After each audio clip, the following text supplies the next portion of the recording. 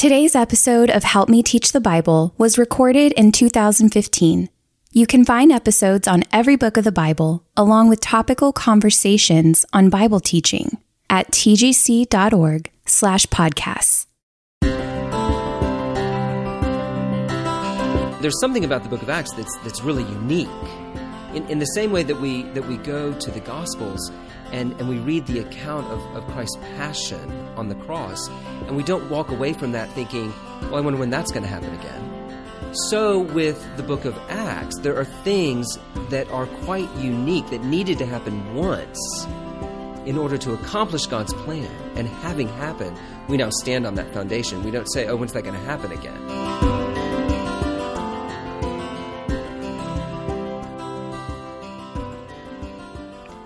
I'm Nancy Guthrie, and welcome to Help Me Teach the Bible. This is an audio series for people who are looking for something more than just, a little inspirational thought for the day when we go to the Bible. This is for people who find themselves leading discussions about the Bible, teaching Sunday school, leading Bible studies, people who really want to be equipped to rightly, effectively, and creatively teach through books of the Bible. And in this episode, we're going to focus on the book of Acts. And I am in Portland, Oregon, talking with Dr. Michael Lawrence, who is senior pastor at Hinson Baptist Church in Portland, Oregon. And I'm so grateful to be here with you in your office. Thank you so much for inviting me. It's great to be here. Now, you've been here at Hinson in Portland for 4 years. I've been here 4 years. That's right. Moved here from Washington, D.C. Where you were at Capitol Baptist. That's right. Capitol Hill Baptist. I was at Capitol Hill Baptist with Mark Dever. I was there almost a decade. And you went to Duke. I did. And then to Gordon Conwell. Where I got an MDiv, Master of Divinity. And then a PhD at Cambridge. Yes. And that kind of sounds intimidating to me. Cambridge was a wonderful place to live and study with my family for 4 years. We just had a great time. I bet. And then you're also the author of Biblical Theology in the Life of the Church, published by Crossway. Yeah, it was a real honor and privilege to be able to write that book. 9 Marks gave me an opportunity to do that, and Crossway was a wonderful, publisher to work with. And it allowed me to really give some expression to something that's been a passion of mine ever since seminary, and that is biblical theology. Well, I share that love of biblical theology with you, certainly. And as I listened through all of your sermons on Acts, preparing for talking with you today, I heard that biblical theology come through. And to me, it made your teaching of the book of Acts in many ways very different from other teaching of the books of Acts that I've heard. We get the sense, as I listened to you, that Acts really does have a unique part to play in the story of the history of redemption. If Acts were not in the Bible, what would we not understand about what God is doing to redeem a people for himself? Yeah, I think that's a great question. I think maybe a good analogy would be to understand that Acts, along with the Gospels, is the great hinge in the Bible between the Old Testament and the New Testament. If Acts weren't there, we wouldn't understand how the door had turned. It wouldn't make. I don't think it make much sense to us, because what we see in the book of Acts is that God, in fact, has had a plan from the very beginning to redeem a people for himself, for his glory, from all the nations. And Acts explains how we got there, how we got from God's people, Israel, defined ethnically, to God's people, the true Israel, that includes both Jew and Gentile, no longer defined ethnically, but defined by their faith in Jesus Christ, the Messiah. Acts helps us see how you get there. So rather than understanding the book of Acts as merely a story about the beginnings of evangelism and missions, and it certainly is that, rather than seeing the book of Acts as merely a place where we go to try to figure out things about controversial issues around the Holy Spirit or whatever, Yes. I think we need to understand the book of Acts as the book that explains who we are as New Testament believers, and how God actually accomplished our inclusion in Christ. There's a sense in which, too, isn't there, as we look back at the Old Testament, for example, even when we look at the Tower of Babel, when we see this division of languages, and when we're teaching the Tower of Babel, there's a sense then when we come to Acts at Pentecost. That's right. When all the language is no longer a barrier That's right. to the spread of the gospel. That the whole Tower of Babel thing now makes sense. That's right. Or when we read so many of the prophets who speak about a day, about being a light to the Gentiles, and speak about a day when God is going to bring in people from all over the earth to be a part of his people. I mean, I suppose the Jewish people for so long just had no categories for how that was going to happen. I think that's right. I think that they were seeing, the prophets were pointing them forward, and they were seeing dimly. Dimly, yes. But it wasn't entirely clear. How are the divisions that God himself had put in place? Yes. Because it's God who divided the languages at Babel in judgment. It's God who separated Jew from Gentile. And said, don't intermarry. That's right. He put the division in place. And yet, God declares throughout the Old Testament that he's the God of the whole earth, the God of the whole world, and the whole world is going to be filled with his glory. How is that going to happen? How are the Gentiles going to be included in this? How are the divisions, as you mentioned, of Babel going to be overcome? And what we see is that in Christ, fulfilling all of the promises of God, that redemptive overcoming is being accomplished. And it's happening right here on the pages of the book of Acts. Therefore, there's something about the book of Acts that's really unique. In the same way that we go to the Gospels and we read the account of Christ's passion on the cross, and we don't walk away from that thinking, well, I wonder when that's going to happen again. So with the book of Acts, there are things that are quite unique that needed to happen once in order to accomplish God's plan. And having happened, we now stand on that foundation. We don't say, oh, when's that going to happen again? Well, that's a key thing if I'm teaching through the book of Acts, because, perhaps I have people I'm teaching, and perhaps I even wonder, okay, as I was trying to figure out how to apply this, so many things in the book of Acts I look at and I think, so should I say that should be happening now? I mean, throughout the book of Acts, we have instant miracles. That's right. Not just praying for someone and over a period of time they are healed. But absolutely miraculous. Yeah. Right. And even the tongues of fire. Tongues of fire coming down, the people laying hands on other people, and all of a sudden they're speaking in tongues. Right. There are all sorts of things. I mean, last week I was preaching in a part of Acts where Paul's ministry in Ephesus is so powerful that they're taking handkerchiefs that he's touched, and people are being healed by touching those handkerchiefs. And so the question immediately arises: should we expect that to be happening today? Are there apostles? today? If they mail us their handkerchief, we could experience That's that? right. So one of the key interpretive questions that you have to deal with in the book of Acts is what in the book of Acts is what we would call normative. It is to be characteristic of the ongoing life of the church. And what about the book of Acts was, like the cross itself and the resurrection of Christ itself, unique. A singular event that is tied to the historical accomplishment of God's plan of redemption. Maybe that's another place where your sense of biblical theology comes into play. When we look at the scope of the history of redemption, we see every time God is doing a unique work, unique epic time in history, that's where we see miracles. That's exactly right. At the time of Moses, we see miracles. That's right. The places in the Old Testament, in particular, where we see really dramatic miracles, and also a dramatic and very visible display of demonic opposition. Absolutely, evil. We see that at the Exodus, and we see it again in the ministry of Elijah and Elisha, who are themselves prophesying the need for a new Exodus. They actually kind of live it out in their lives. And then we see it again at the time of Jesus, Many people often ask, well, all of the demonic things you see in the Gospels, people will say, well, was that just a different era? Well, in a sense, yes, it was. That's but right. At the same time, we see great miracles, and we also see great demonic activity. That's right. So at these epic moments, when God is moving His redemptive purposes forward in history, and I think that's really important.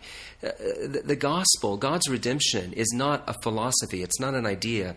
It's something that had to be accomplished in history. And so at these key moments in time, when God breaks in, we would expect to see a couple of things. We would expect to see the enemy's opposition intensify and to kind of come out from the shadows and be quite forceful in its opposition to God's work. And I think that's what we see.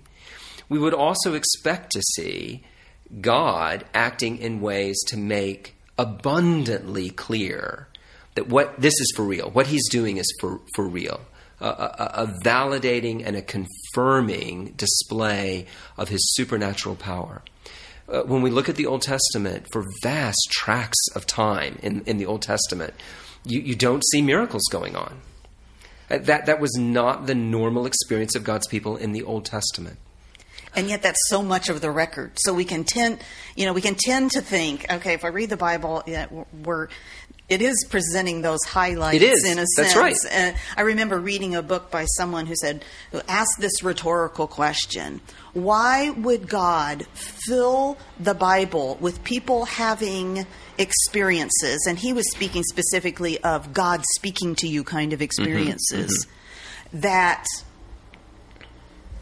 I couldn't expect to have now. And it was a rhetorical question. I kind of wanted to answer back to him the answer you've just given, that sense of significant times of God working in redemptive history, That's right. but not being normative to the ordinary believer throughout time. Because that significant event then becomes foundational for normal life. Just like on your wedding day. Every day of marriage is not your wedding day. It's not? Don't tell my wife. Okay. But you have that wedding day. You have that really significant, unusual, special day that then serves as a reminder, as a foundation for what normal marriage is going to look like. And it's just an analogy, but I think in some ways the same thing is happening here. The Exodus in the Old Testament was an extraordinary event, miraculous on the grandest scale, and yet for centuries, what the prophets say, what the priests are supposed to say, what the Levites say is remember, and now live normal life in light of that clear demonstration of God's love and power and faithfulness towards you. The cross accomplished our redemption. It doesn't need to be repeated. And now we live in light of that reality as the Holy Spirit reproduces that reality in us. I think very similar things are going on with the book of Acts. Okay, as we begin to really think about how to help those who are listening teach through the book of Acts, it would seem foundational to understand that Acts is really the second part of a two-part book. That's right. Right? Luke wrote two books. Right, we don't realize that because John's in the middle, and yet in some ways it could be just one book. How does that make a difference as we approach the book of Acts to understand that this is the second of two parts? Well, I think several things.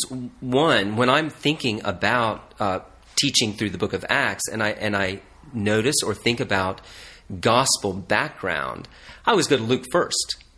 When I'm thinking about connections to the book of Acts back in the Gospels, all of the Gospels count, but Luke wrote these together, and there are a number of places where, particularly in the first 3 chapters in the birth narrative, as he's introducing us to this king that is coming, he picks up some of those themes again in the book of Acts. So we want to be aware that Luke has written them together, and they are together a book about Jesus.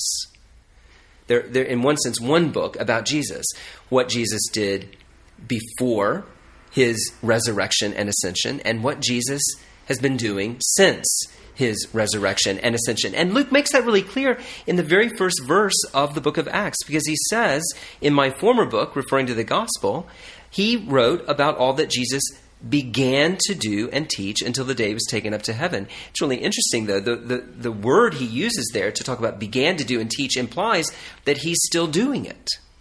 He's continuing to do and to teach, and that's what this book is about. I think perhaps we can tend to come to the book of Acts and think pretty much Jesus has disappeared from the scene. Yeah. And now we're going to pick up with the Holy Spirit, but somehow Jesus is somewhat diminished. Distant and diminished. And that's not at all what Luke wants us to see in the book of Acts. Jesus is the main character of the book of Acts in many ways. And you will have heard, people will have heard maybe the book of Acts described as the Acts of the Apostles. That's traditionally what it's called. Recently, many people want to say, well, no, we really should call it the Acts of the Holy Spirit. But I think actually being faithful to what Luke's doing, this is the book that's the Acts of the Lord Jesus, the risen, resurrected Lord Jesus Christ. He's the main character. So as I'm teaching through the book, how do I make sure that comes through? Well, great question. I think one of the things is that you want to continue to tie everything that's happening back to the original marching orders that Jesus gives the apostles right at the beginning of the book. In Acts chapter 1, verse 8 in particular. Which is a pretty important verse. Why don't we read that? Sure. But you will receive power when the Holy Spirit has come upon you, and you will be my witnesses. Important word for the book, right? That's right. My witnesses. And then it says, in Jerusalem, and in all Judea, and Samaria, and to the end of the earth. And in many ways, right there, we've got the outline. We've got the outline of the book. For the book. And what's clear is it's not just the outline of the book, but this is Jesus' plan. This is his mission for how the redemption that he's accomplished is going to spread through the whole world. He's directing the mission.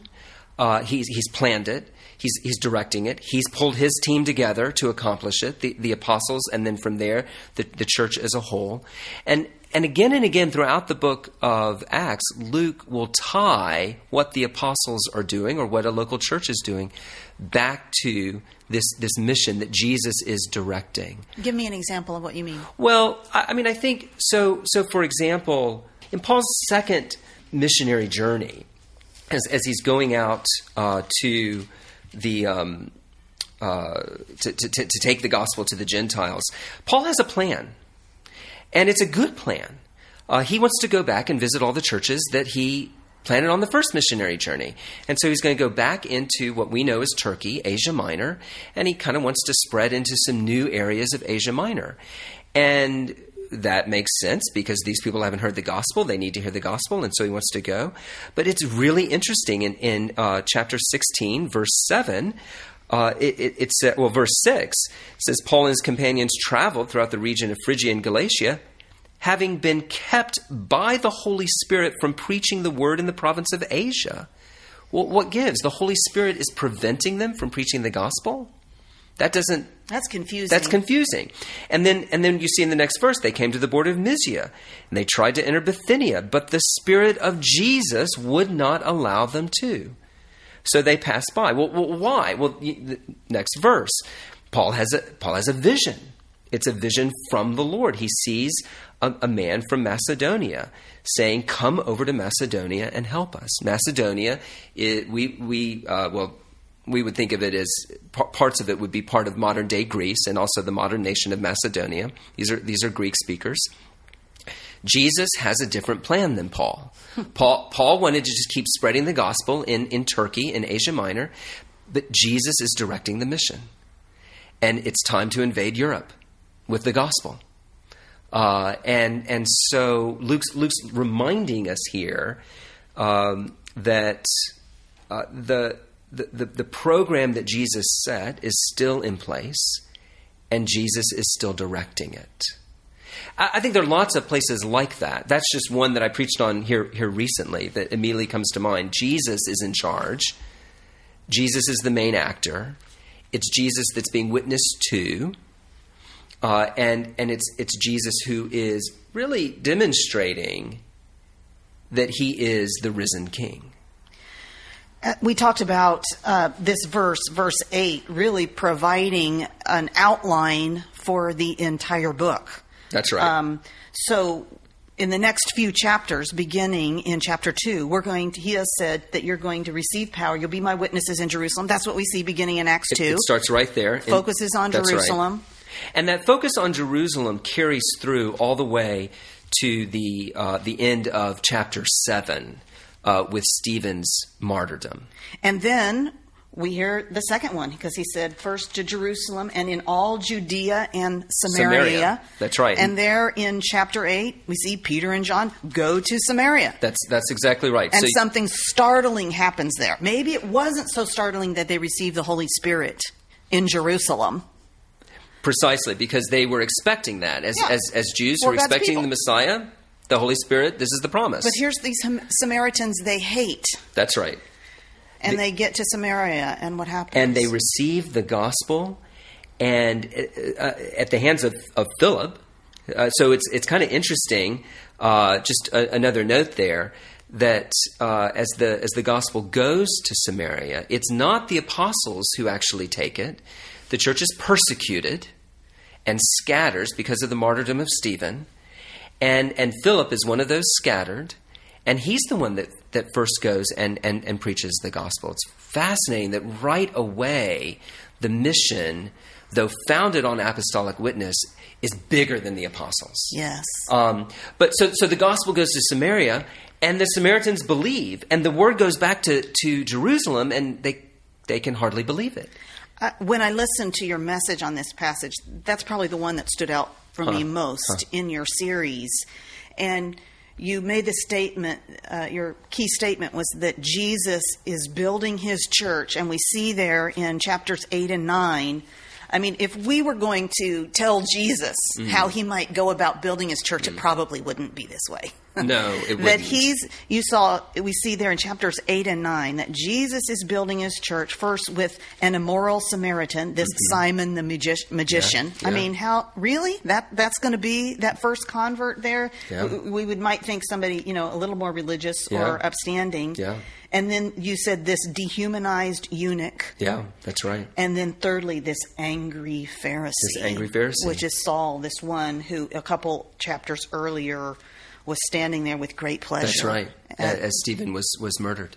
This is pretty stunning, really, that this is the way Jesus is going to build his church. Yeah, he's going to build his church by bringing in the outcasts, by bringing in the excluded. And that shouldn't surprise us, because what did he say when he was on earth? He said, I didn't come for the healthy. I came for the sick. The healthy don't need a doctor. Meaning, of course, those who think they're healthy. There's no one who's healthy. Mm-hmm. But Jesus came to bring in those who really recognize, I have no right to be here.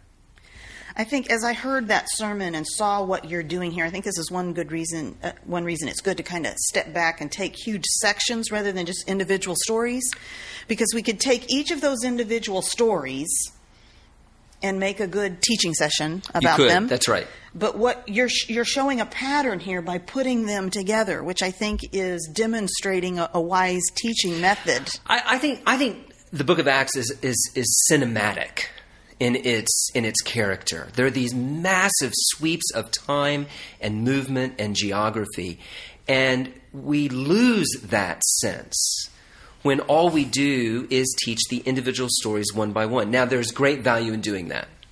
And my own people wish I would do it more. Because they see details in there and they want me to explain them, and I can't get to them because we're looking at the big picture. But when you are able to step back and watch the movement of the Book of Acts as a whole in these big leaps, you see this amazing redemptive historical work that God is doing. And this is one great example as the gospel moves out of Jerusalem and the ethnic people of God specifically into Samaria. And what you realize then is what's happening is Israel is being reconstituted. Before the gospel can go to the Gentiles, the gospel must first go to the Jews, not just the Jews of the southern kingdom, not just the Jews of Judah, but the entirety of what was historically the Old Testament people of God. And so in a symbolic way almost, the northern kingdom, which of course went into exile and never came back. The northern kingdom, which was adulterated because of their intermarriage. This is another place where your biblical theology came in. That was a light bulb moment for me, where you talked about this being, how did you say it? It was the restoration of what was lost in the divided kingdom. That's right. We see that coming full circle here. Right here. That they're being rejoined together. That's right. Beautiful. And therefore setting the stage for the gospel to then now go beyond to the Gentiles. And this that's had what to happens, happen first. And that's what happens in chapter 10. And speaking That's right. of being cinematic, I mean, I wish there had been cameras there, right? Yeah. That could recreate, first of all, this dream that Peter must have had that's telling him to go to this Gentile man's house and eat what he serves. Oh, and it's a shocking dream, and it's an offensive vision. I mean, and we, of course, as Gentiles, don't get that. We don't get it. Yeah. But this is deeply How horrifying. can this be? Oh, yeah. Yes. And then, once again, something happens that's unexpected. The same thing that happened in Jerusalem. The gospel went out, people believed, and the Spirit came down. And the Spirit comes down. Then it happened in Samaria. That's right. The gospel was given out. The unexpected believers came to him, and even they received the Holy Spirit. And now, shock of all shock, Peter takes the gospel into Cornelius' home, who is a God-fearing Gentile, and he sees the Spirit fall on the Gentiles. Yeah, that's right. That's exactly right. And therefore is left, all he can say is, look, can anyone keep these people from being baptized with water? You know, water is lesser, right? Water is just the sign of the Spirit. The Spirit has fallen on these Gentiles. And so when he asks that question, can we keep them from being baptized with water? He's asking, can we keep them from being brought into the fellowship of the church? And of course the answer is no, we can't, because they have the same Spirit that we have. Now, of course, this is important for a couple of different reasons. And it gets to, I think, one of the controversies or points of confusion that people feel with the book of Acts. And that is this whole question of the falling of the Holy Spirit and the relationship with the laying on of hands and the apostles. And I think when we step back like this and see this massive movement, first in Jerusalem and the falling of the Spirit, then in Samaria with the falling of the Spirit, and now on this Gentile Cornelius and the falling of the Spirit, we realize, oh, that is the very program that Jesus set up back in verse 8. The gospel is going to go first to Jerusalem, then to Judea and Samaria, and then to the ends of the earth. Now, we're not quite to the ends of the earth yet, but we're to an inhabitant of the ends of the earth. We're to a Gentile. And actually, Luke even points out that Cornelius isn't just any Gentile. He was a centurion, so he's an employee of Caesar, and he's of the particular regiment, the Italian regiment. This guy is from Rome. So we're not to Rome yet, but Rome has come to us.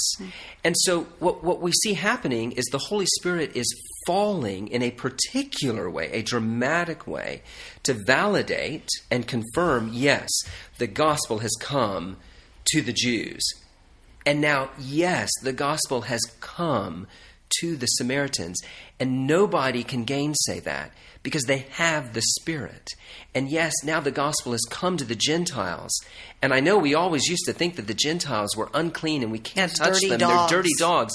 But no, we cannot exclude them. We have to accept this because they have the Spirit. And this is also then why I think the apostles, and particularly Peter, plays the role that he does. Peter is really prominent in the first half of the book of Acts, and then he disappears. But at these key redemptive historical moments, as the gospel crosses the boundary from Jew to Samaritan, and then from Samaritan to Gentile, Peter is present. In the center. Peter's in the center of it. Peter is the one who goes to, along with John, goes to examine the Samaritan converts. Peter is the one who actually takes the gospel to Cornelius. And it is with the laying on of his hands that the Holy Spirit falls, confirming that this is for real. God is at work. These people cannot be excluded anymore. They're not second-class citizens in the people of God. They are fully equal to us Jews. Now, and I think Peter's role here is significant because Peter is representing the apostles as a whole. We think back to his confession of Jesus. That when Jesus says, well, who do you say that I am? And Peter says, you're the Christ, the Son of the living God. Now, he is making that confession personally. He's speaking on behalf of the apostles. And then Jesus turns to him and says, I'm going to build my church on you. Now, not in the way that maybe the Roman Catholic Church thinks that the church is built on Peter. We're not talking about an office. We're not talking about the Pope. But we are talking about Peter, representing the apostles as a whole, giving a true, authoritative, definitive confession of who Jesus Christ is. And his witness to Christ then becomes foundational for everything that follows afterwards. So Peter and the Spirit, at each step of this programmatic movement, are validating and confirming God's redemptive plan. Once that's done, Peter disappears. If I'm teaching through the book of Acts, I would imagine there are people coming, and week by week or whenever we're meeting, their hands immediately go up in all these scenes and scenarios of the Holy Spirit. Yeah.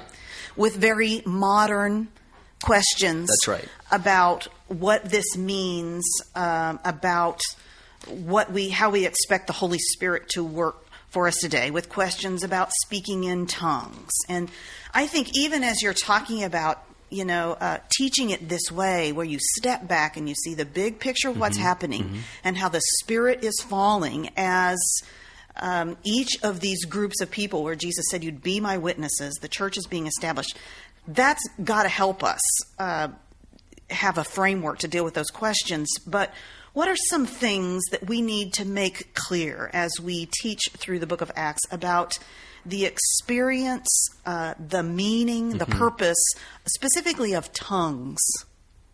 Sure. Okay. Because it's going to come up when we teach it. Because it's going to come up. Oh, I don't think we can even understand tongues until we step back just a little bit and make clear that as Acts 2 points out, and as we see then throughout the rest of the book of Acts, the universal experience of believers when they come to know Christ is the baptism of the Holy Spirit. The baptism of the Holy Spirit, the way Luke talks about that, is that indwelling of the Holy Spirit that every believer is given upon their regeneration and union with Christ. It's not a second experience. It's not a later experience. It is the normal experience of believers, the baptism of the Holy Spirit. That said, we don't always see then every believer who receives the Spirit speaking in tongues. We see it at these key redemptive historical moments. It ties the movement of the gospel to a new group of people back to the fulfillment of the prophecy from Joel 2.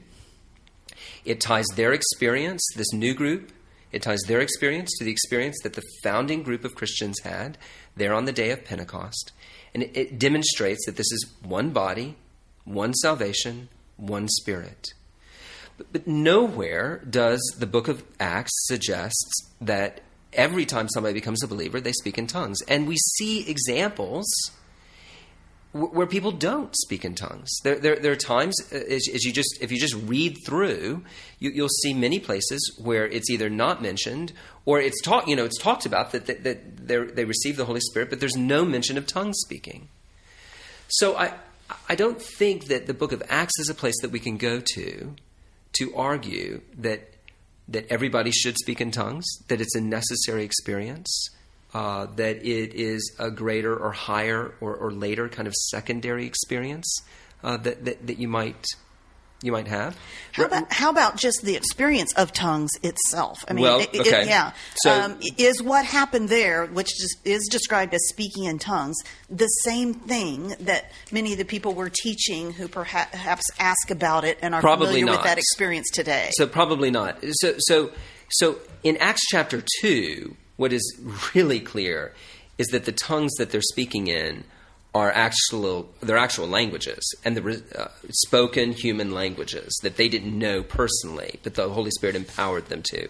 And we know that because the response of the crowd, they're amazed because they are hearing these men who are all Galileans, and therefore at most as Galileans they would have spoken Hebrew, Aramaic, and Greek.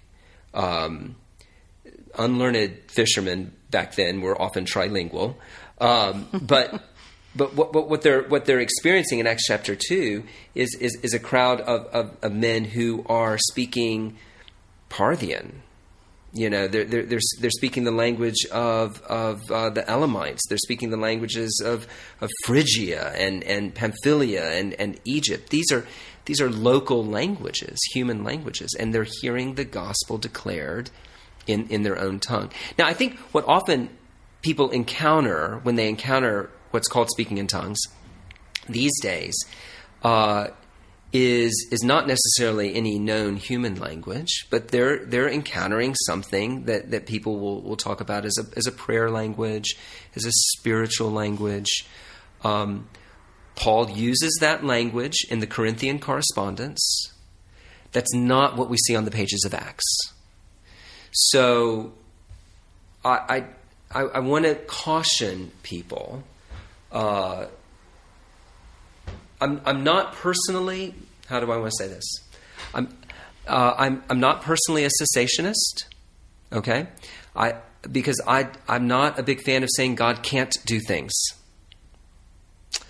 That said, the book of Acts does not suggest that we should be expecting to speak in languages that we don't know. The book of Acts is showing us that God poured out languages that people don't know on his apostles and on new believers to demonstrate that the gospel had arrived. When we think about Paul's later instructions in the book of Corinthians on speaking in tongues, what is paramount there, I think, is to recognize that one, there is no such thing as a gift of tongues that would supersede Scripture. God has spoken. And anything that somebody might experience in terms of the speaking of tongues that would contradict Scripture, that would supersede Scripture, that would be more authoritative in your life than what Scripture says, that's not from God. Am I correct that in the book of Acts, every time they spoke in tongues, one of the apostles was present? Every time that it's recorded, that is exactly right. It appears to be part of this apostolic confirmation that the gospel has gone to a group of people that were previously excluded. As I said earlier, a redemptive boundary has been removed. A redemptive frontier has been crossed. And having been crossed, it doesn't have to be crossed again, right? The gospel now is resident there. And so we don't see the same sorts of confirming signs repeated. So much of the book of Acts is sermons. It's pretty exciting, really, that we get a record of Peter's first sermon. Yes. And we hear a couple more from him. Paul, of course, there's the beautiful, I guess we could call it a sermon of Stephen. Absolutely. In chapter 7. Absolutely. What do some of these sermons in the book of Acts tell us about, first of all, what the gospel is? Because that's certainly what they're proclaiming. Everybody wants to answer that question, right? That's there. What the gospel is, how it spreads, right, and what to expect when the gospel is received. Yeah, that's a great question. Because the book of Acts really is, in some ways, a series of sermons that are connected by journeys, traveling stories, right? The sermons of Peter, of Stephen, of Paul are pivotal in the book. One of the things that strikes me about the sermons in the first part of the book of Acts is how confrontational they are. Yes, very bold. They are very, very bold. Again and again, as Peter is given opportunity to preach, he keeps reminding the Jews that You're the ones that killed the Messiah. I know, kind of makes you uncomfortable. It does make you uncomfortable. It feels rude. You know, as if, okay, because we're not accustomed to calling people's attention to their mistakes and the bad things that they did. We tend to, in polite conversation, we want to cover over those things, right? And besides, we want to be winsome. And we want to be winsome. That's right. Peter is constantly confronting them with the fact that the Messiah came and you killed him. That struck me powerfully as I was preaching through the early chapters of the book of Acts. And of course, what he's doing there is he's confronting them with their need for a radical repentance in the face of a radical grace. Because though they killed him, it was God's plan. And God intended to use that evil act of men to redeem men from their evil acts. But there's no way to get there unless you're willing to acknowledge, I did that. I find that one of the key points of moving from this text of a story about something that happened and even working through the theology or his use of the Old Testament, whatever, of this passage to a point of really connecting with those we are teaching. That's right. The truth that Peter could stand there and say, you did this, you are responsible, but all this happened out of the plan of God. That's right. This plan he had for eternity. He's actually, you, in a sense, you did it, but really God was doing it. And that's right. Isn't that a truth, just pastorally, as we're teaching? I guess I would just have to say, Michael, that's a truth I've needed in my life. Absolutely. We all I've need that, needed don't to we? know that this, thing that was happening to me, yes, it's real, it's hard, part of the evil of the world. But if I can step back and say, okay, but really, that's not what's in control. That's right. I'm not a victim of odds or random chance or, for those that we're teaching, so many have been harmed. That's right. By the evil in the world, whether it was a drunk driver or a molester. And for them to see that central truth there, pointing the finger in the face saying, you are responsible, and yet God is sovereign. That's over right. this. That's exactly right. There's this marvelous turn in Peter's sermon on the day of Pentecost where he says, this man was handed over to you by God's set purpose and foreknowledge. So it was all God's plan, God's purpose. But then he turns, and you, with the help of wicked men, put him to death by nailing him to the cross. So God's plan, but you did it. And then this turn of grace, verse 24, but God raised him from the dead. There it is. In our lives, this remains true. God has a plan. God's in control. And part of that plan for our lives is going to include suffering. It may include tragedy. It may include unimaginable sorrows. And it's part of the evil of this world.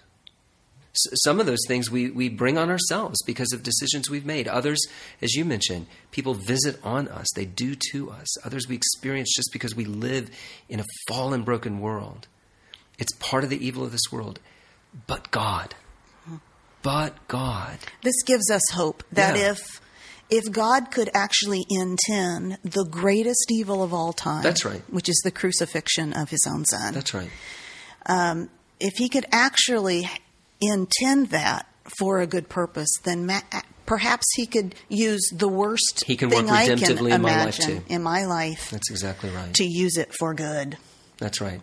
So that's one of the things that comes out really strongly in these sermons. The other thing that I would point out in the sermons throughout is the emphasis on the resurrection. Yes, talk about that.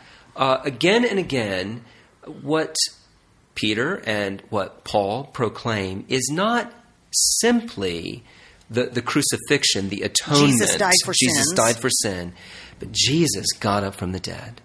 Jesus got up from the dead. And they emphasize the resurrection to make several different points. So the cross is central. He died, and he died because we're sinners. They never lose that, but they don't stop there. They go on to the resurrection to point out first, therefore, the new age has begun.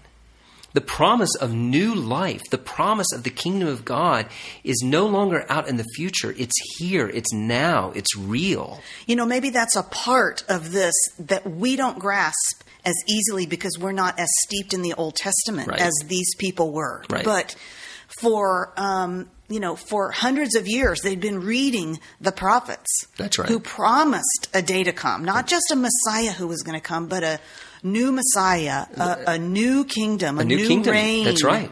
A new freedom. A whole new order. Just think about them reading the promises in the book of Jeremiah. That's right. That, behold, a day is coming. And that I'm going to do a new work. And the law is not just going to be written on tablets of stone. It's going to be written on your hearts. Mm-hmm. And that's exactly what happens on the day of Pentecost. Happening. That's right.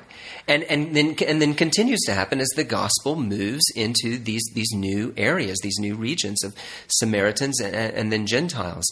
And the guarantee of that is the resurrection. So they point to that again and again, that the resurrection... Well, first, the resurrection guarantees that God accepted Christ's sacrifice. Had he been guilty, he would have stayed dead. So his sacrifice was effective because of the resurrection. Second, because of the resurrection, we know that the kingdom of God has been inaugurated. It has invaded our experience and our reality. New life has begun. But then the third way that the resurrection is used again and again in the sermons is as a guarantee of a judgment day to come. Paul particularly will use the resurrection in this way. And he does this actually in his sermon to the Athenians.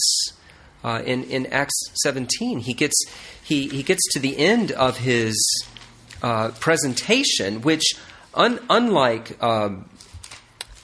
the presentations where he's speaking to Jews and he can build on a very explicit Old Testament background. When he's in Athens, he's talking to people that don't know the Old Testament at all. So he teaches them the Old Testament without ever referring to it. He basically walks them through the first 11 chapters of the book of Genesis without referencing it. But then at the end of his sermon, he makes this point in verse 30, Acts 17:30. In the past, God overlooked the ignorance of idolatry, such ignorance, but now he commands all people everywhere to repent, for he has set a day when he will judge the world with justice by the man he's appointed, and he's given proof of this to all men by raising him from the dead. Jesus' resurrection is a guarantee that there will be a judgment day. So oftentimes when we teach, I think I'm guilty of this sometimes, I can so focus on the death of Christ and what that atonement means and that substitutionary death, we can leave out the implications of the resurrection. So I'm hearing you say, as we look through Acts, one thing our antenna has to be up. Absolutely. For is looking at how the resurrection plays a part in the argument they're making in the sermon. Would that also be the case of the ascension? I think so. Is it more implied, or is that here as well? I think that's right, and it's particularly prominent in some of the early sermons. Peter's sermon in Acts 2. I suppose even here, he has fixed a day on which he will judge the world in righteousness. That's because he reigns. That's right. He's seated at the right hand, and he's going to come and judge. He's going to come and judge. That's exactly right. So for the apostles, as they preached Christ, the cross was central, but the cross took on significance in light of the entirety of Jesus' life and ministry, his resurrection and his ascension, and now pouring out the Spirit. They told the whole story. It's popular sometimes these days to say, we shouldn't talk about the cross so much, we should talk about other things because the apostles talked about other things. That's to miss the point. They never got away from the cross. They always preached the cross, but they preached the cross in the full context of Christ's incarnation and his resurrection. So, Michael, as you've taught through this book of Acts over, 3 or 4 months? Yeah, this fall. That's right.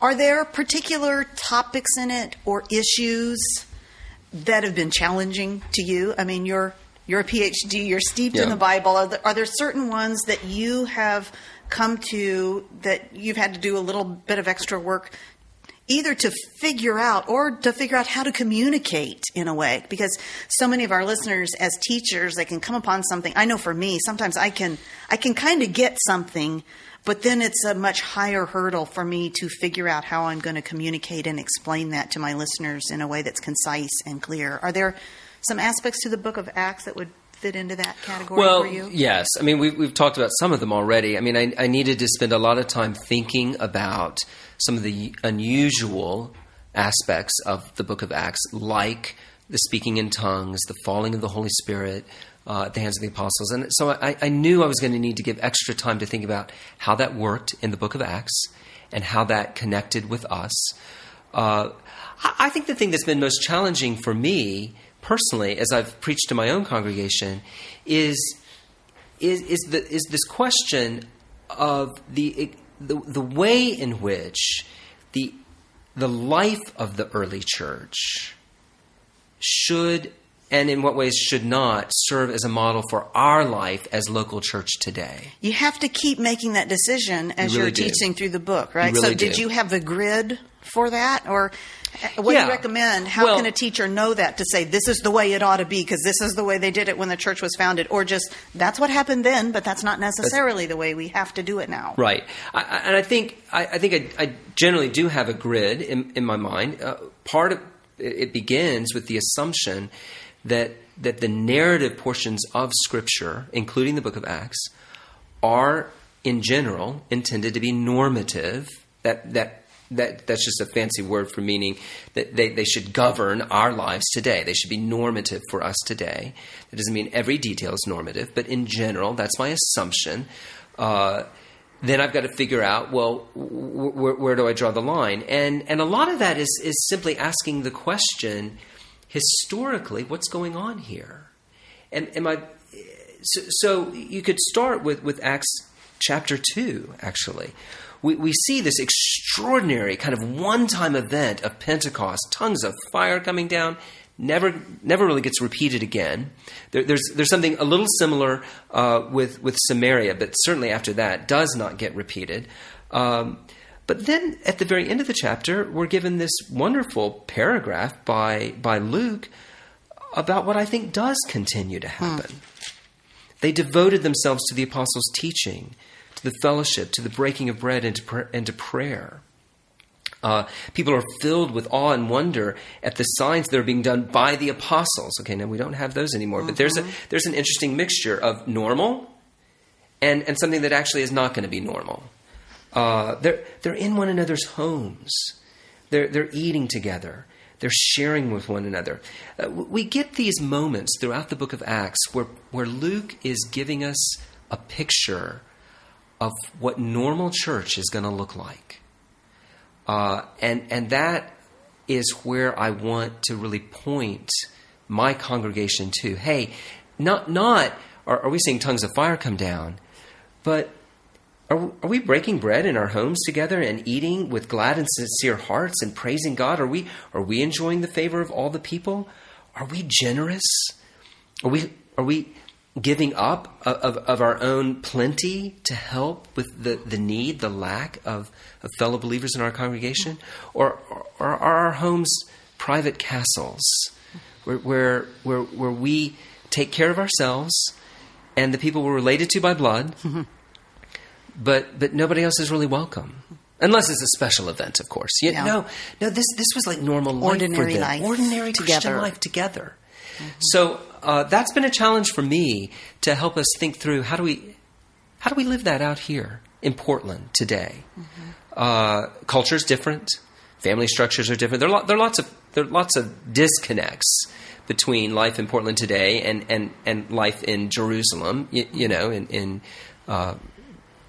45 AD, but there are lots of connects as well, and I've wanted to try and figure those out. As you've taught through the book of Acts over these recent months and been studying it yourself, taking it in, how do you think it's impacted you personally, Or maybe also just in terms of, since it is so much about the establishment of the church and what the church should look like. So how's it impacted you personally, and then perhaps as the leader of a large church? Well, this is one of the reasons that I wanted to preach on the book of Acts. I've been here at this church for 4 years, and we're in a process of kind of revitalizing, trying to bring some new life to a very historic church that's been around for a long, long time. And so certainly one of the ways that it's impacted me is what we were really just talking about to what extent have I individually, or we as a church, begun to fall into a pattern of life as a church that has more to do with tradition and culture than it does with the power of the new life of the Holy Spirit at work in us, causing us to be witnesses to those around us. That's been profound for me and challenging, because it is so easy to just fall back into business as usual. A church calendar filled with programs that we've done for decades, and we do them just because we do them. And yet what we see here on the pages of the book of Acts are people who are radically spending their lives, who are willing to endure opposition and suffering, whose lives are being uprooted, all for the sake of witnessing to Christ the King. So that's been fantastic for me, and I think encouraging for the church.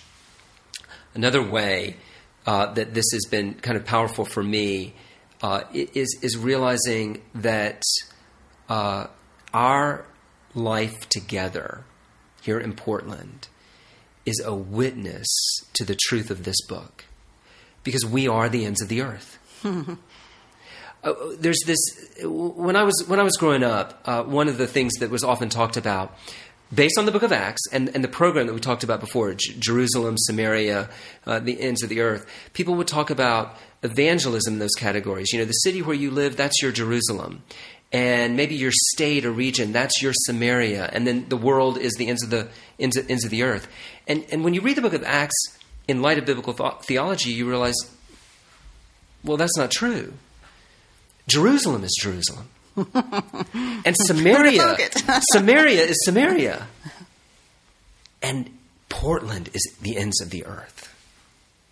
And the fact that the gospel is thriving in a seaport town on the edge of the Pacific Ocean is proof that Jesus is still at work. Jesus is accomplishing his mission.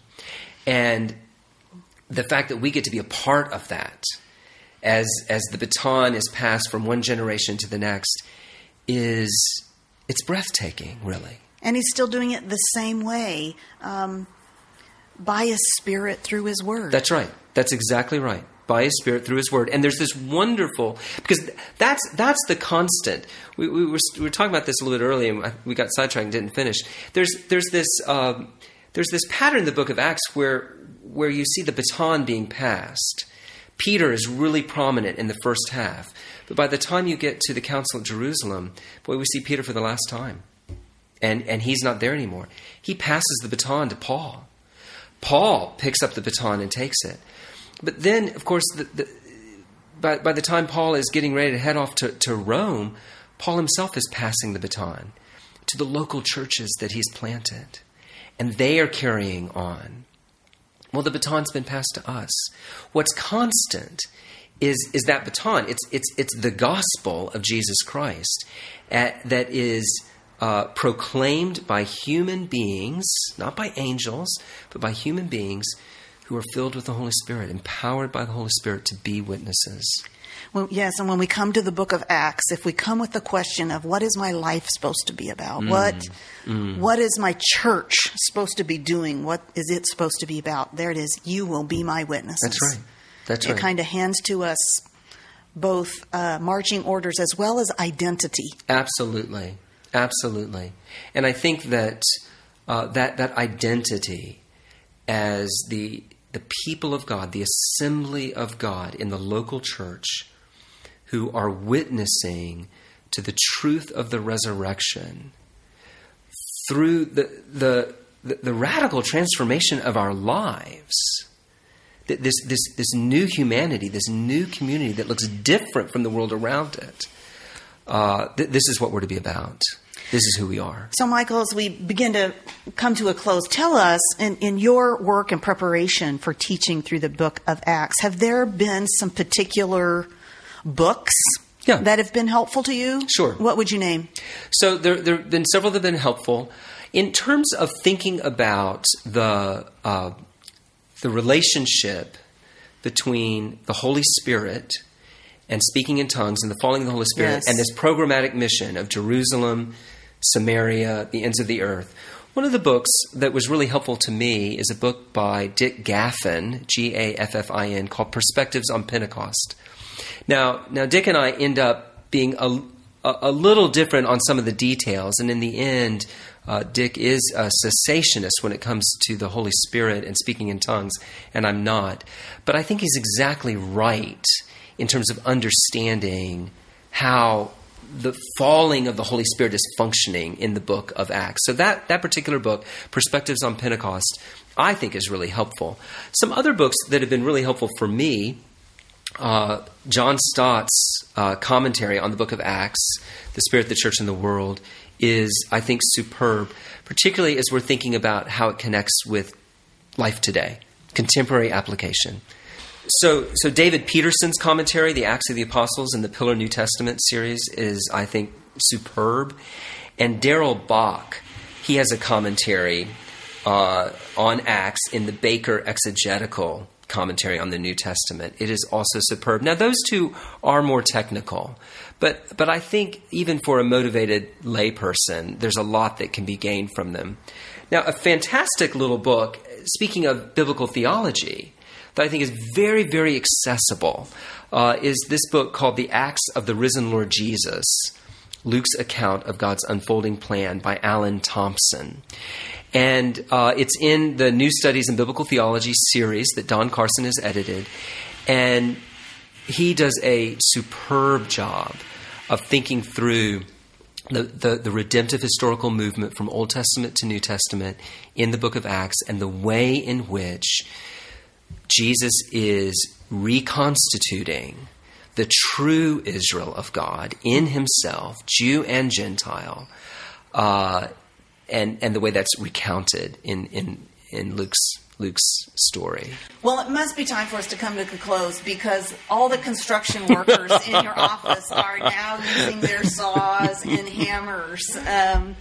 Which it's been a delight to be here in your offices. You really are. I see all the books stacked on the floor, not quite in the bookshelves. Not yet. Well, this room is going to be floor-to-ceiling bookshelves in just a couple of weeks, and it's going to be filled with all of my biblical studies material. Well, it's been a joy to be here and hear those background sounds as well as the birds out the window. It's been a joy to be here with you in Portland. And so you are literally building your church offices. Right now. And you are seeing the Lord build his church here at Hinson. And let's just close this way by imagining that you had around the table we're sitting at perhaps a number of the leaders in your church, leaders of Sunday school classes, small group Bible studies, and they were preparing to teach through the book of Acts or lead discussions on the book of Acts. What would be your charge and encouragement to them? Perhaps you can just speak directly to those who are listening to this audio, but imagining the people here in your church. What would you have to say to them? I think my charge to them would be that Christ's words to Paul are his words to you as well. To take courage that Christ intends for us to testify to him. To testify to him before the nations. And that testimony is going to bring with it opposition. That testimony is going to bring with it suffering. But opposition and suffering does not mean we're doing it wrong.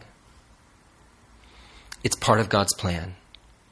As he shows himself to be king, the risen king, who is redeeming for himself a people to his glory.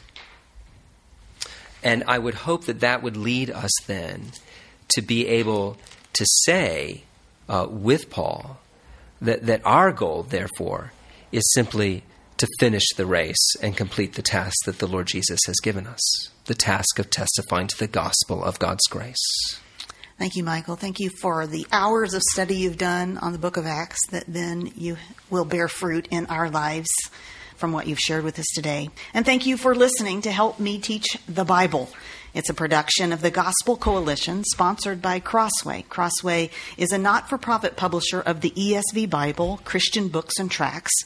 You can learn more about their gospel-centered resources at crossway.org. And you might especially look there at crossway.org for 3 books that they have that will help you as you teach through the book of Acts. One is in the Knowing the Bible Study Series, a 12-week text-centered study of the book of Acts that's written by Justin Holcomb. Look at the new Preaching the Word on Acts by Kent Hughes, who's the general editor of that series, a really capable teacher of the Bible, of course, a really helpful volume. And then look at Acts in the St. Andrew's Expositional Commentary series by R.C. Sproul. And join us next time for Help Me Teach the Bible.